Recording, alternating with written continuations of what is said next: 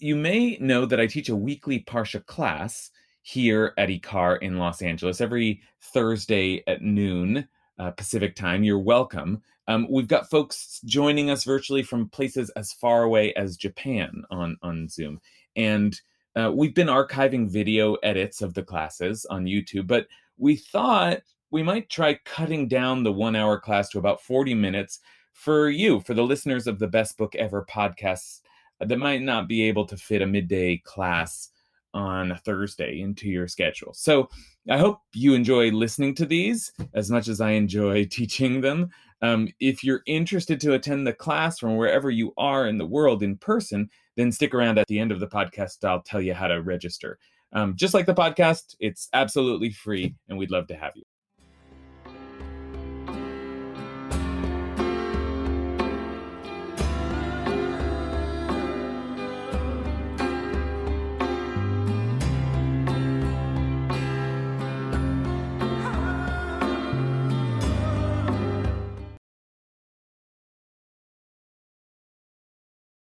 All right, let's get started. Dangerous Torah today.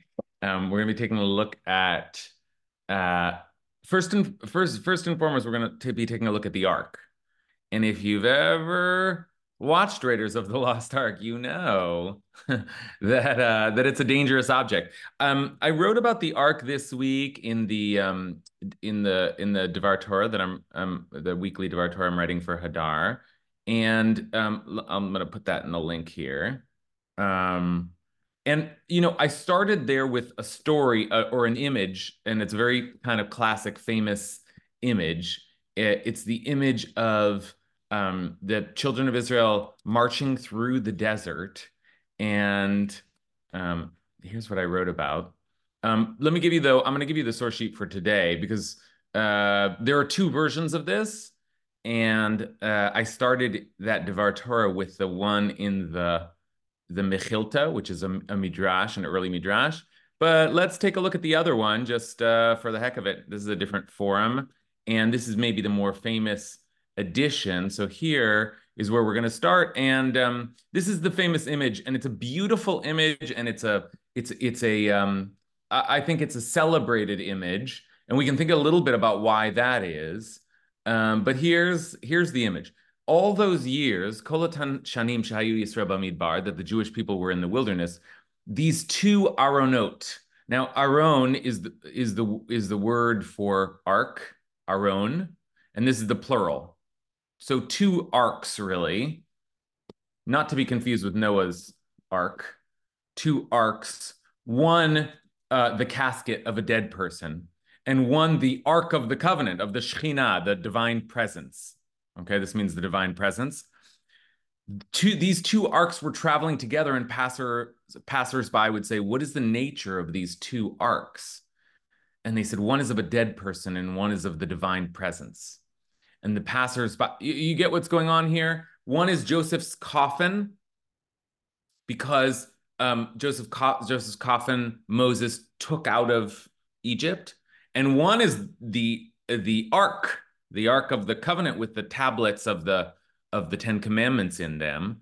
And beautifully, they close by saying, in what way is it the manner of a dead person to travel with the divine presence? That's crazy. What do you have a coffin next to your holiest object? And they said in response, this one fulfilled all that is written in this one.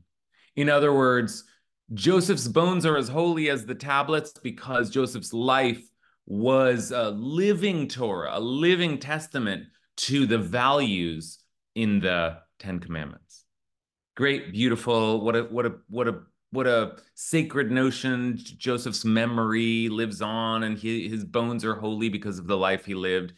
But I used that image to make a point. First of all, a technical point, which is that there are only two uses of the term Aron in the whole Torah, and almost every one of those uses, there are about 40 instances of it being used to describe the ark with the tablets. But the first time the word is used, and the only other time it is used in the Torah, is in the last line of Genesis, when we read that what's the word? Um, they what do you do when you preserve a body? Embalmed. Embalmed. Good, thank you. They embalmed Joseph's body, v'yasem ba'aron b'mitzrayim, and placed him in an aron, a casket, or a sarcophagus in Egypt. So you can just see how there's one mention of an aron that is not the holy aron, and so that's the link that has these two arcs traveling together. But it also, and this is the point that I sort of made in the Devar Torah, but also want to kind of jump off from with you all today. That what that does is that that link imbues the arc with just a touch of death. You know, that there are two arcs and one contains life. In fact, in the other version, if you go and read that, the other version doesn't say the Shekhinah and a dead person. It says the ark of a dead person and the ark of the one who lives forever. So it's really like the ark of life and the ark of death. Okay. And there's something about the ark that, and I explored this a little bit, there's something about the ark that, of course, we think of it as life-giving because it contains the tree of life, the Torah itself, or at least some record of our first encounter with Torah. But what does it mean to say that the ark contains death? Am I just being poetic? Well, no, I'm not. Because the ark, it turns out, is a very deadly object. And that's essentially the question that I want to explore with you all today, which is why? Why is the ark deadly? We almost take it for granted. Oh, you can't go anywhere near the ark. But once we start to really look at the stories of what happens, they're shocking and perplexing. And I have to say, I didn't find any really great answers. So I'm excited to explore the question with the group today. So let's say a blessing, and then we'll take a look at how the ark moves about in ancient Israel and the damage that it causes as it does. And together I want to think about why that is. Why does the ark function kind of like a third rail, you know, where you better not touch it. Okay, let's say a blessing. Baruch atah Adonai Eloheinu melech haolam asher kidshanu b'mitzvotav v'tzivanu la'asok b'divrei Torah. Okay, I'm going to place that link in the source sheet again, and then we're going to head in. So, like I said, there are two versions of this story, but the story itself, where are we here? Okay, this is one version of the story right here. The Aron of Yosef would travel alongside the Aron of the one who lives forever. Okay, same conversation. The dead body lying in this Aron fulfilled what is lying on this Aron. And here's the one in, oh, I seem to have lost it. Hold on. The third rail. Okay, sorry about this. Okay, so this is the one we just saw. Very beautiful. Joseph fulfilled all that was written in that, and I suggested that this contact, just by association, lends the ark a feeling of life or death, life or death. Now, as I said, that's sort of a poetic thing to say, but look at what happens to the ark as it starts traveling around. Now, it's captured at one point by the Philistines, and causes tremendous destruction. Let me just say that. It's captured by the Philistines. It's taken into Philistine territory and causes tremendous destruction. They place it at one point next to one of their idols, Dagon, and the idol is sort of like fallen over and dead the next day. But also everybody either dies or this is the translation for it, or gets hemorrhoids, right? So it's like really like of all the things. But it causes sickness and death wherever it goes because it's been captured by the enemy, presumably, right? That's the easy answer. The ark doesn't belong with the Philistines; it belongs with us. But it's not so simple. It's not so simple because take a look at what happens when the Philistines are done with the ark because it's causing so much death and destruction, and so they bring it back. They bring the ark back, but look at what happens when they try to bring it back. And here we're going to just look at a few examples of the ark sort of wrecking havoc and try to understand what exactly is going on here. So here's one example. They bring it back from the Philistines, and the cows went straight ahead along the road to Beit Shemesh. That's still a place that we can visit in Israel today, Beit Shemesh. They went along a single high road, lowing as they went, lowing like a cow lows, and meaning making noise, and turning off neither to the right or to the left. And the lords of the Philistines walked behind them as far as the border of Beit Shemesh. You can see the Philistines are freaked out, and they're just like, they just want to take it to the border and get rid of it. Okay. Now, the people of Beit Shemesh were reaping their wheat harvest in the valley. Okay, just farmers in the field. And they looked up and saw the ark, and they rejoiced when they saw it. Now, that's good. V'yismechu lirot. They were happy to see it. So this seems like it's going to be a good encounter. The cart came into the field of Joshua of Beit Shemesh, and it stopped there. They split up the wood of the cart and presented the cows as burnt offering to the Eternal. It's like those poor cows didn't know what they were dragging the ark towards. A large stone was there, and the Levites took down the ark of the Eternal and the chest beside it containing the gold objects and placed them on a large stone. And then the men of Beit Shemesh presented burnt offerings and other sacrifices to the Eternal that day. Okay, they rejoiced when they saw the ark. They sacrificed offerings in celebration of God and God's ark having arrived. Seems like this is great news. The ark is back. And yet, the Eternal struck the men of Beit Shemesh because they looked into the ark of the Eternal. And they struck down 70 men among the people of, struck down 70 men among the people. And, sorry, that's not the correct 70 among and 50,000 men. So 50,000 and 70. And the people mourned, for God had inflicted a great slaughter upon the population. And the men of Beit Shemesh asked, who can stand in attendance on the Eternal, this holy God, and who will go up from us? Okay, so you see my question here, and I went sifting through the commentaries. I didn't find great answers. I probably just missed the great answer, but a lot of the commentaries just sort of repeated, yes, it is because it's dangerous to touch the ark. It's very dangerous to look at the ark. It's very dangerous to go anywhere near the ark. I said touch because I'm already thinking about the next source. Let me give you one more before we start to process all together. This is the famous one. This is the famous instance of someone being sort of zapped by the ark. And I think most of us feel that it seems unfair. And that is when the ark is finally, it's sort of stored away in a remote village because it's causing too much destruction. And it stays there for many years until David becomes the king. And David decides that it's time to bring the ark back to Jerusalem, right? It's time to bring the ark to Jerusalem, to his kingship. And I say back, but it had been in other places. But now it was time to bring the ark to Jerusalem and have it really be the center of the people. And they get the ark and they bring it back. But the ark starts to fall at one point remember, these are oxes kind of lugging it around. And thank goodness someone's there to save it. Okay, but it doesn't go well. So this is just another example. We'll look at a few more before we're done. But let's look at another example of the ark's power here. They loaded the ark of God onto a new cart and conveyed it from the house of Avinadav, which was on a hill.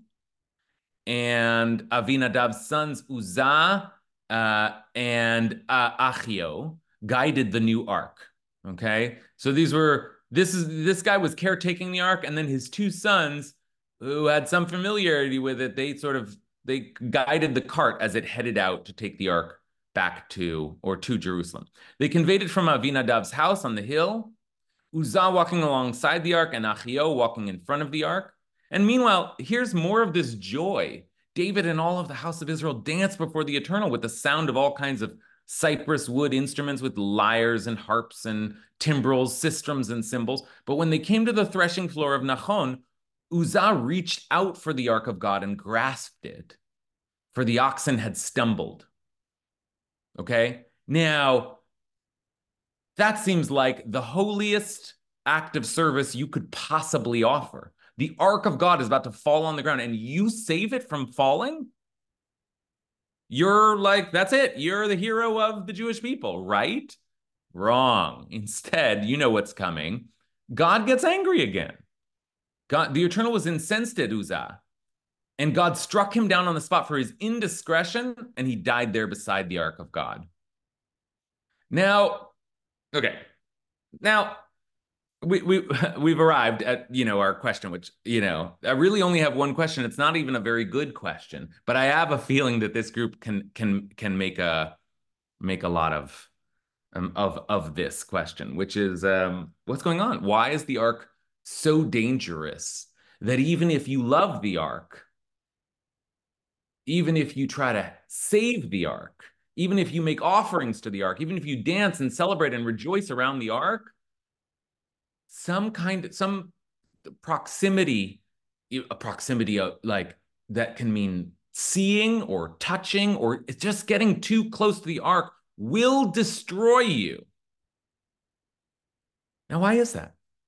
Why is that? I mean, we take again, I sort of take it for granted. Oh, and I hear us talk this way. Oh, you can't see God because it's just overwhelming. But that thought sort of trails up. Why? Why would it be? Why would it be that the holy things, and we'll start to talk about God and the sanctuary and all the other things which we have to be very, very careful. We have a lot of like guardrails in this religion.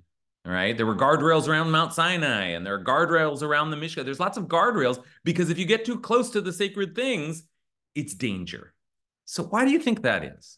Okay. So this is like a very blunt question, but I have, like I said, I have a feeling this group will know what to do with it. So let's turn. And I want to say I'm seeing some familiar hands, and I'm happy always to be in dialogue with my regular chevrutot here. But also, I hear sometimes from people coming to class like, oh, wow, I love coming to class. There's so many smart people there. I'm too intimidated to say anything. And it's like, we're not that smart. None of us are that. We're all just exploring here together. None of us are we're just exploring, and we need everybody's voice. So I really want to invite you, if you've never spoken before, to raise your hand and join in the conversation. And we're all, none of us, me least of all, has the answers here. So I'm happy to take return callers, but I'm also excited to see folks that haven't spoken before. And I see Jeff Kahan, for example, who I haven't spoken to before. Well, you have spoken to me before. I've spoken to you in person, but not here. Yeah, thank you so much. So a couple of things strike me about the story. One is that obviously it's serio comedic, right? I mean, it's like a bad joke. But I wonder if it isn't something like Job, that there's an unfathomable logic or behavior or manner to the Almighty that humans can never really just get their heads around.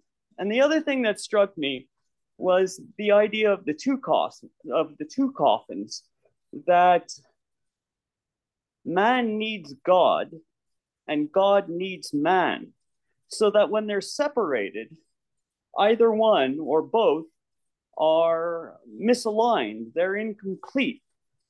So maybe that's part of it. Because when you say that the Philistines took the ark, first of all, it's kind of comedic. How are they going to know which ark? Because if you open it up, you die, right? So it's kind of like Schrodinger's box. But the other thing is, like, you didn't say what happened to the other ark. Maybe you need both of them together. Right. Okay, good.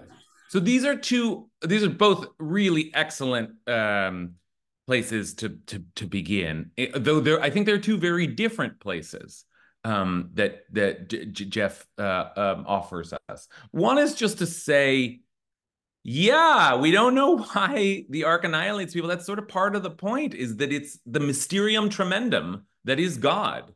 You don't, that's the point. It is overwhelming, and it's beyond what you can handle. And there's something, it's not about explaining why that is. It's just, there is a realm that is beyond our capacity to process, that's the nature of God.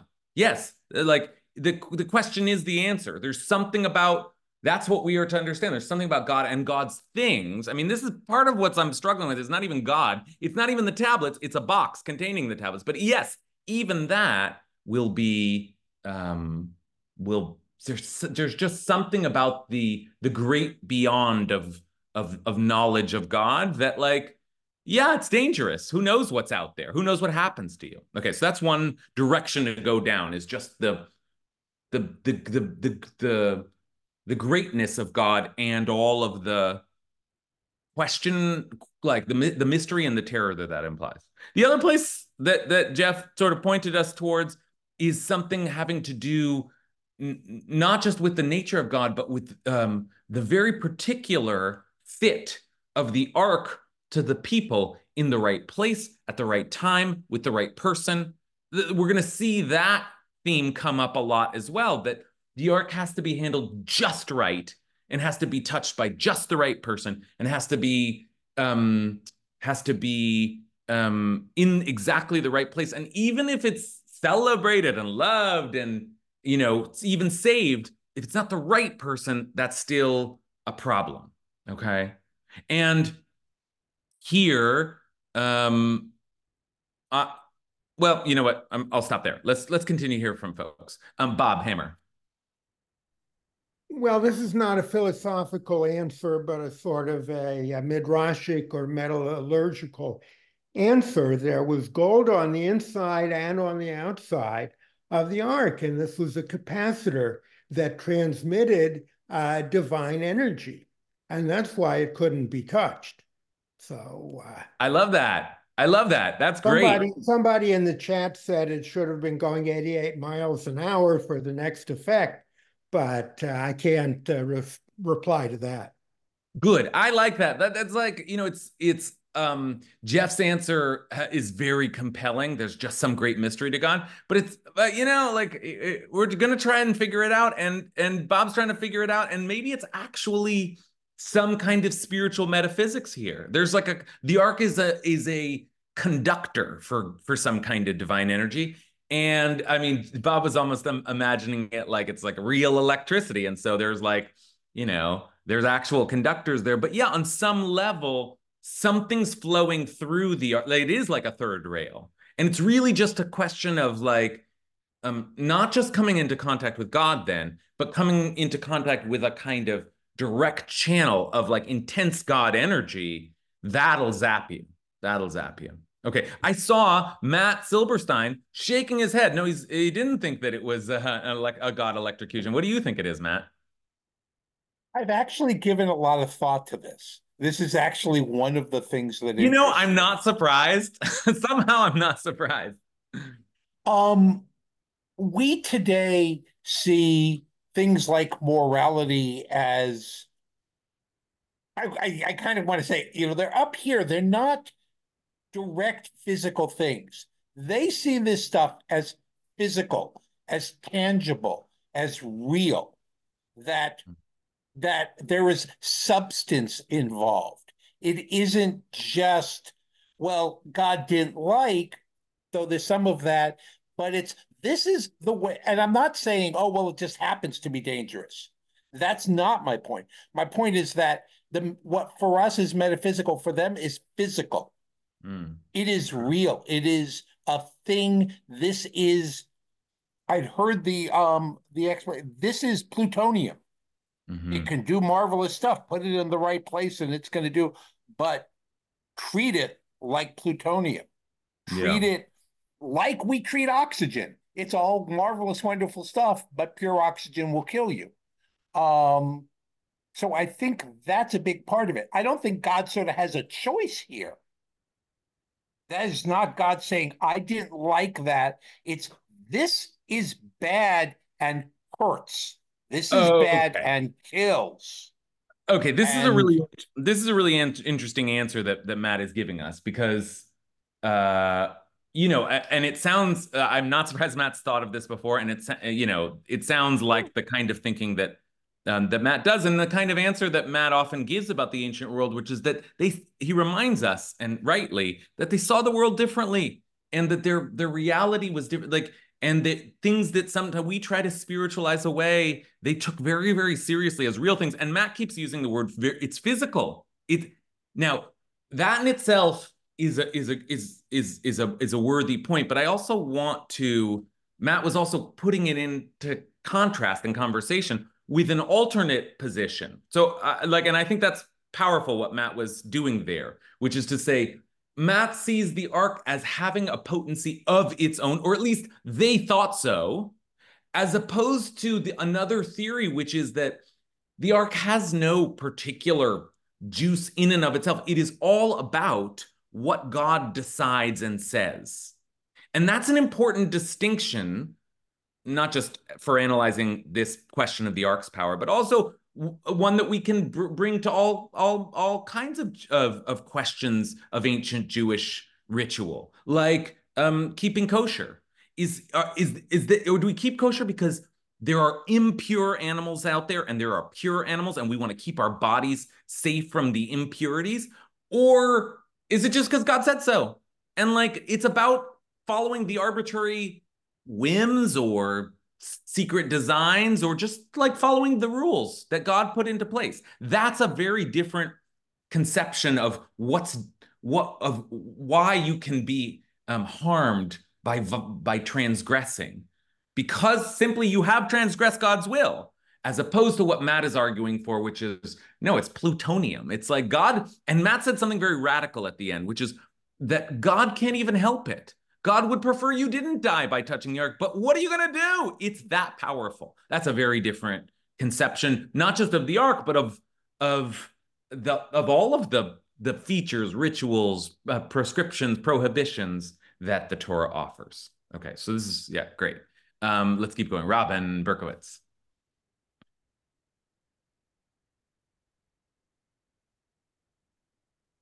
So my question really is, okay, so what if we all agree the ark is powerful, it's mysterious, God wants it this way, and God only wants certain people to touch and handle in a certain way. So what would have happened if Aminadab's son hadn't tried to keep the ark on the cart? Then what? What would have happened? That's what I'm thinking about. I'm so glad you asked that question. I'm so glad you asked that question because not because I know, but because, as I said, it's a great question. Like, what, the ark just fall to the ground? That's what God preferred? Is the ark to just fall to the ground, like disgracefully, maybe break the tablets inside?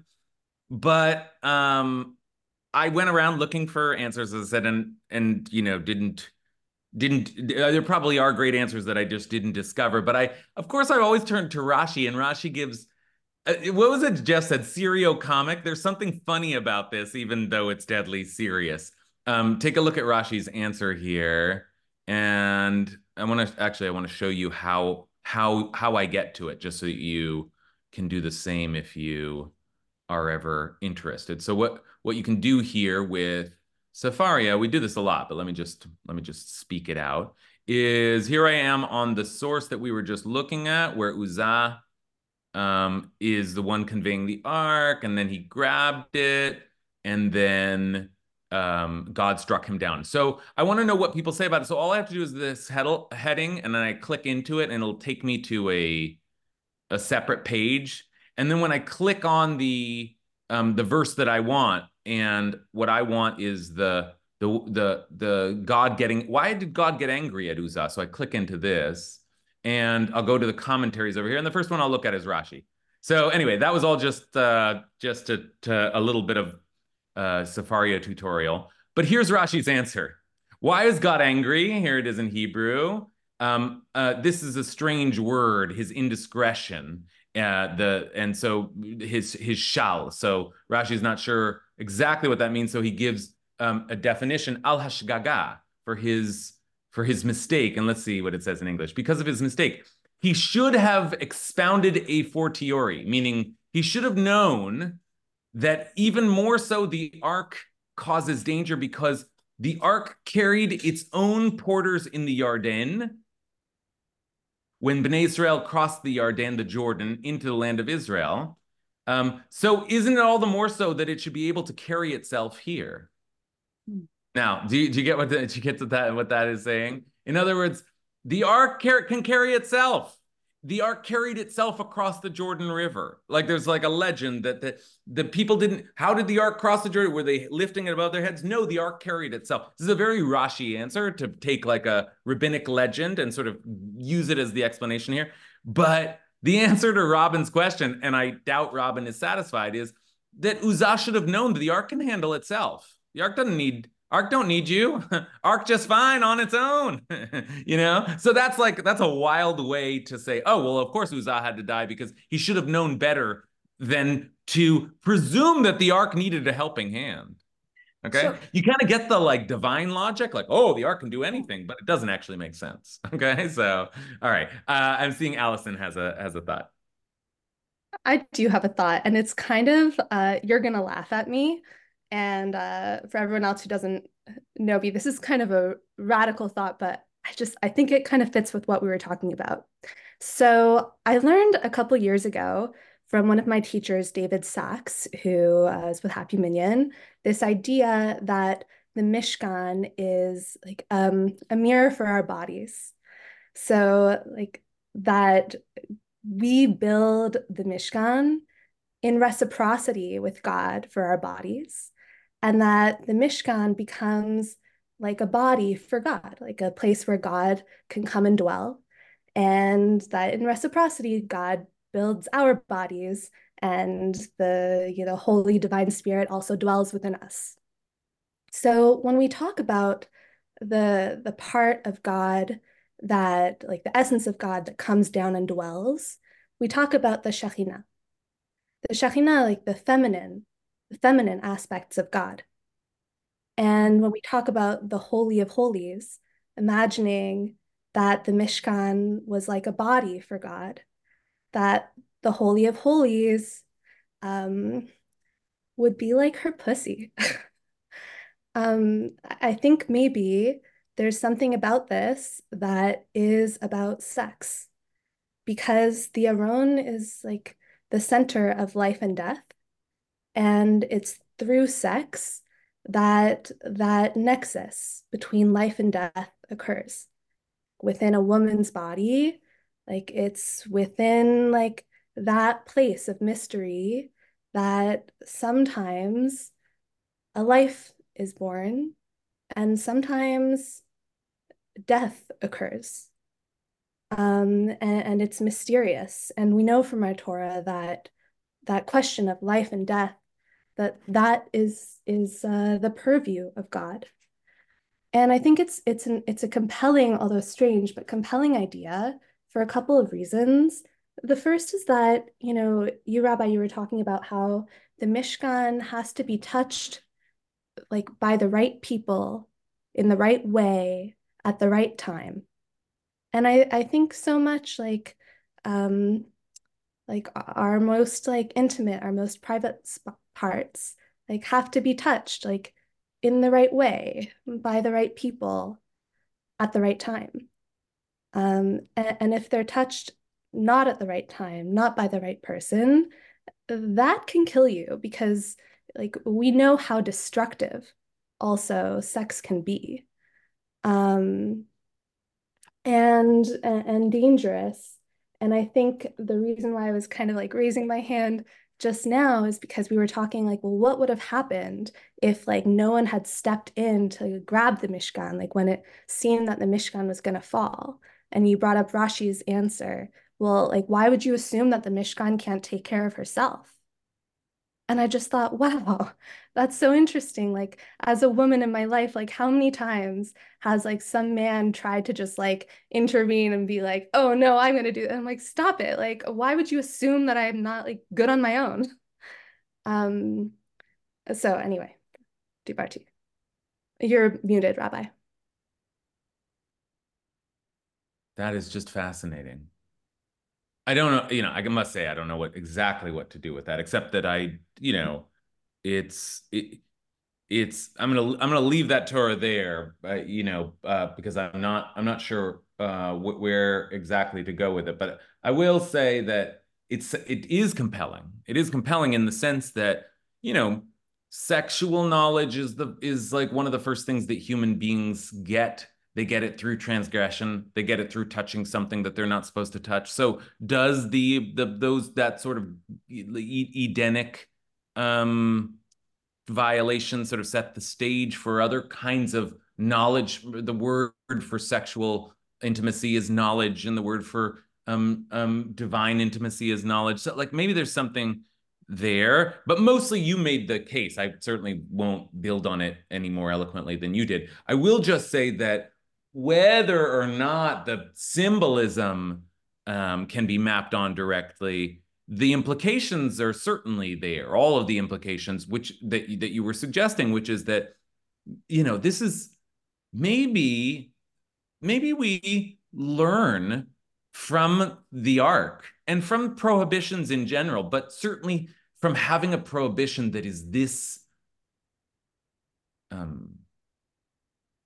visceral, physical, and dangerous. Like, do not touch this.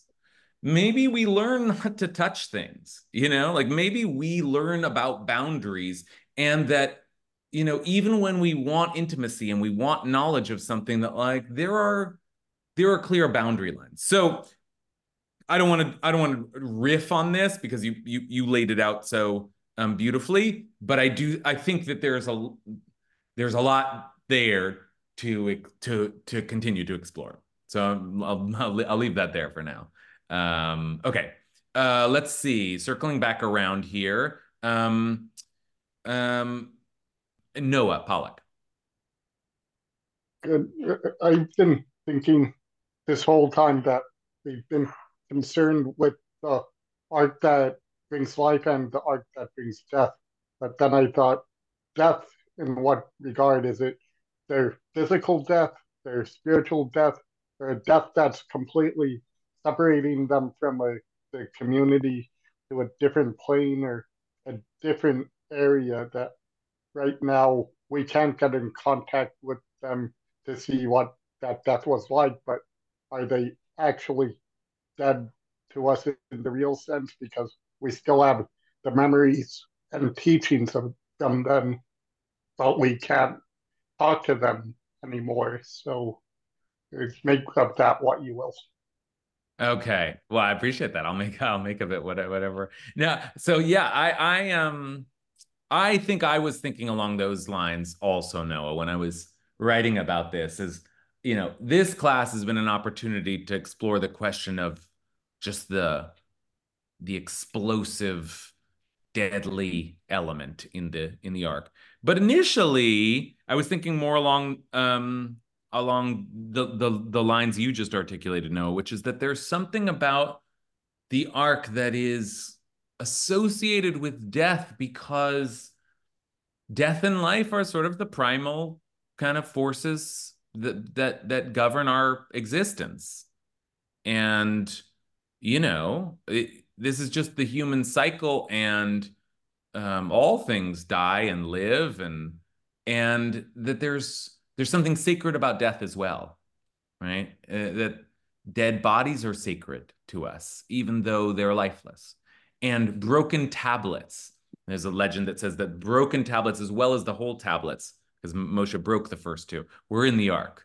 Like the things which are broken and the vestiges of what once was, these things are holy as well. So I think there's good kind of poetic work to be done there, to think about the kind of the meaning. We're asking it almost like a technical question, like why does the ark kill? But what is the meaning of an ark that is associated with death, that might have traveled alongside a casket? That too is worth contemplating. Let's hear from Diana. Hi, I didn't expect to come up so quickly. Well, yeah, I'm trying to just work more voices in. So if you haven't, just so you know, if you haven't spoken in this class before, just raise your hand and you'll go right to the front of the line. Okay, great. Well, thank you so much. I appreciate a moment of time. So I really have two thoughts. One thought is about the time frame that we're talking about too. So potentially the shift to understand that that God is the powerful entity and energy that he is. It's important maybe for at the time frame that we're talking about, so that the Israelite people understood that this is where the source and the power is, and it comes through and is handled appropriately, hierarchically, by a family, by the Kohanim, by the Levites, and this was the appropriate channel that was authorized at the time to handle the ark, and within the Mishkan and all of that, those proper procedures, and that needed to be respected above all things. So I think that there is an element of that. That is why that it was a deadly circumstance to deviate from that, and that needed to be enforced at all times. And so I think that might be why that this was a deadly situation, if there was a deviation from that law or those circumstances. And then the other thing that occurs to me is that also maybe during this time in human history, this kind of force was necessary to be understood, appreciated, and needed to be respected at this time in human history. We may not have the need of a God necessarily for those purposes now, that might be so scary and dangerous, because times have changed potentially. But at that time, that kind of force may have been useful to maybe get the point across, or to establish a faith or religious belief system in a different way. So times are different. Times have changed. And so maybe there's something We're to not getting be said zapped by arcs anymore. Yeah. exactly. Yeah. And maybe that's why the ark is gone. There's probably reasons why a conduit or channel like that is no longer with us. And that may be by design as well. Well, thank you so much for those comments, Diana. I appreciate them, and they fit so nicely with Yonatan's points from earlier, I think. Because Yonatan was making a very strong case that really the ark was never meant to be the essential thing and was just a concession. And Diana, in some ways, it takes that theory, but also considers the value of that concession, and maybe that there maybe considers maybe a period in which the people need a physical object in order to be able to negotiate the relationship with God, which it's so mysterious, which perhaps contains all kinds of dangers, serious dangers. But how do you learn those dangers when interacting with a force that you cannot understand or see or really ever come into contact with? Well, maybe you learn about the life and death, highs and lows, safety and danger relationship with God by using this object, this box, this ark, as a kind of a proxy for a relationship that is fraught with all kinds of danger itself, but is also so difficult to even begin to understand. Maybe the ark is teaching us some of those lessons, and bringing us to a place where Diana suggests maybe this was the plan all along, is to get past the ark and to have enough of an understanding of the wonder, but also the danger of a relationship with God, that now we can just do that on our own without this intermediary. So, okay, great work today, everybody. Really appreciate this. All these different perspectives on this question that has bothered me for a long time. So I'm grateful for your Torah today. I will see you next week. Bye, all.